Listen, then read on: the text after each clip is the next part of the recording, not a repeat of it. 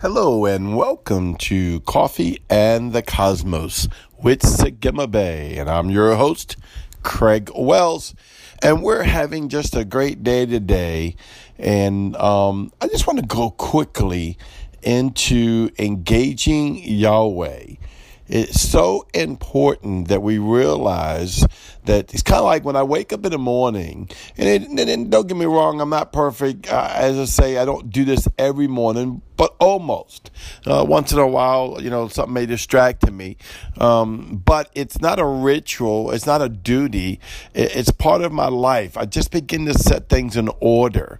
And I begin to get my frequency in order before Yahweh. And we already know this is already done in the spirit realm. In Him I live and move and have my being, correct? We already are in Him. But it's not really getting our spirit man in alignment. It's getting our soul and our body in alignment with our spirit man. That's what Yahweh wants us to do. Because as we get our mind and our body, our soulish realm, right? Our mind, will, and emotions in line with our spirit man, we will function more as a spirit being throughout the day. And engaging Yahweh is so important. There's a scripture in the Bible that talks about the effectual, fervent prayer of a righteous man availeth much. And I've used that scripture many times myself in ministering the gospel, about telling people about seeking God and, going before the throne. But the Lord is showing me even more so the effectual, fervent prayer. I want to go through this for just a second, and I want you to go past the dimension of your mind, past the dimension of your soul, past the dimension of your body, of thinking, well, yeah, all right, the effectual fervent prayer, meaning someone's praying, actually physically, talking to God, either by praying in the spirit, or by thinking things in their mind or engaging. Now, all that's involved, but it's really beyond that. It's becoming so full of Him that you are engaging Him without engaging consciously. Now, let me explain. I'm not trying to go guru or weird with you, right? But you are so much have you engaged Him in your life. This is why I tell people, engage Yahweh, engage Yahweh, engage Yahweh. Get before the throne, get before the throne, get before the throne. Get in your word, get in your word, get in your word. The word is a catalyst to all the doors and secrets and mysteries. Why? It's the logos of Yeshua, and Yeshua is the only door. There is no other door. There's other doors that people use to go places and do things, but it must be seated in Christ for you to go into the heavenly realm of what God has. So as you are becoming the mind of Christ according to the word, as you becoming more like Christ according to the word, as you becoming full of Christ, the frequency that's inside of you is beginning to illuminate. It's kind of like if you went in a room with radiation, and I was watching an old movie, a Planet of the Apes movie, right? And I think it was the fifth one. This is back, in the 70s. And so they were going to check the city that was destroyed, and they brought a little Geiger counter, right? And when they got in the city, you could hear right, making this noise that the Geiger counter was picking up the radiation. And so, one of the apes tells the guy, he says, if we stay here, we'll become permanent. We'll become permanent part of this structure because we're getting so much radiation. We'll become radiated. Now, they weren't asking to become radiated. They weren't doing nothing to become radiated. They were just going to be involved where the radiation is. And so they're like, we can only stay here so long and then we have to get out. Well, this is how, but the opposite effect, of course, because you want this. This is how being in the presence of Yahweh, engaging Yahweh, fasting, prayer, worshiping, seeking Him, putting your mind upon Christ, as you begin to soak and saturate yourself before the Holy Spirit, praying in tongues. I can't tell you how important that is. So important. It needs to be toward the top of your list, praying in the Spirit, with the understanding and without the understanding, but praying in the Spirit, unctioned by the Holy Ghost. And why? Because as you are illuminating this before the Lord, this fervent prayer, right, you're being like unto radiated. And I know it's not radiation, but spiritually speaking, you're being radiated. Yahweh is putting more of himself on you. Holy Ghost is putting more of himself on you. Yeshua is putting more of himself on you and embedding into your DNA, embedding into your cells, embedding into your solar structure, embedding into your body, and more is in you. It begins to work on its own. This is something never taught us in the church. You know, we always thought, well, we got to pray fresh and new, pray fresh and new, pray fresh and new. Now, don't get me wrong. If you just heard what I just told you, you need to engage, and pray in the Spirit. It sounds like I'm telling you, you got to pray fresh, renew, pray fresh, renew. It is a always seeking Yahweh. You know, he's a rewarder of them that diligently seek him.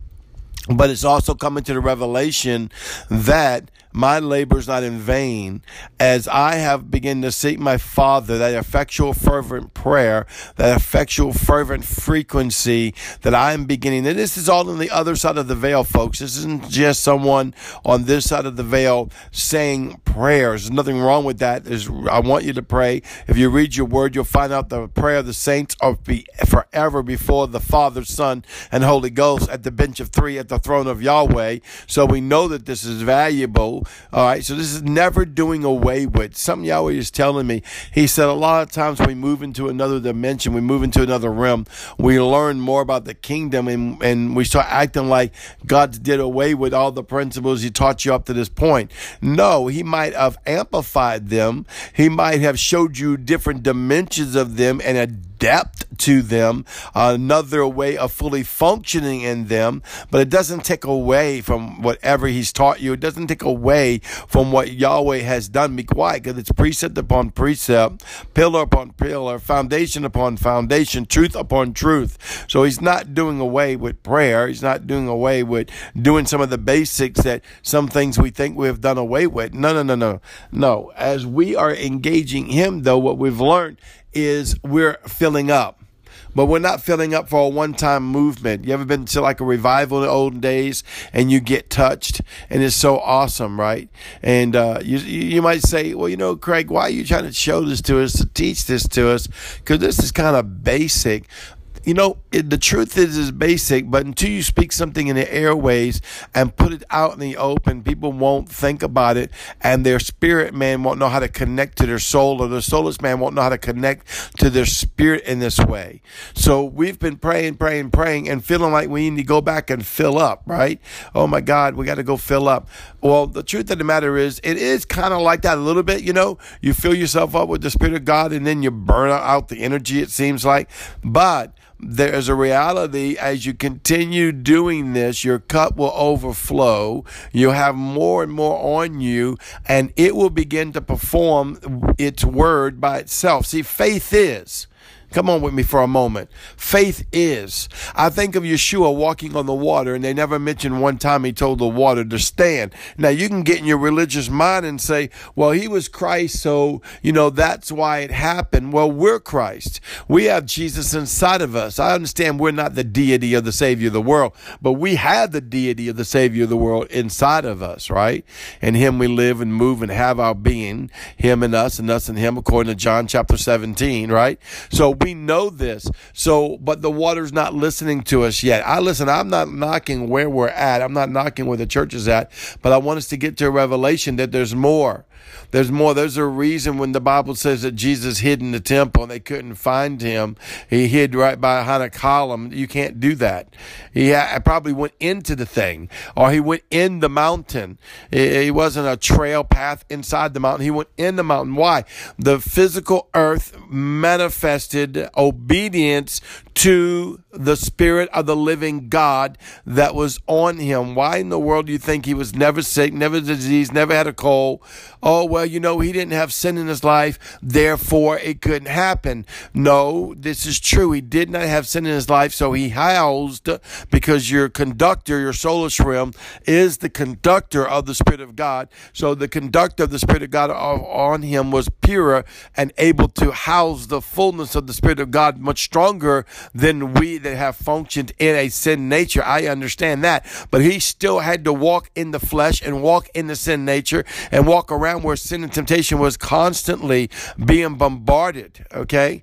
But it's because he engaged continuously with the frequency of Yahweh, that frequency began to flow out of him, that the whole earth responded. I'm telling you, this is possible for the sons and the daughters of Yahweh, that we can become so much like Christ, so infused with his glory and his anointing and his presence, that the molecules of the earth and the heavens would respond to us. Well, this is Craig Wells with Coffee and the Cosmos. I'll see you tomorrow. Shalom.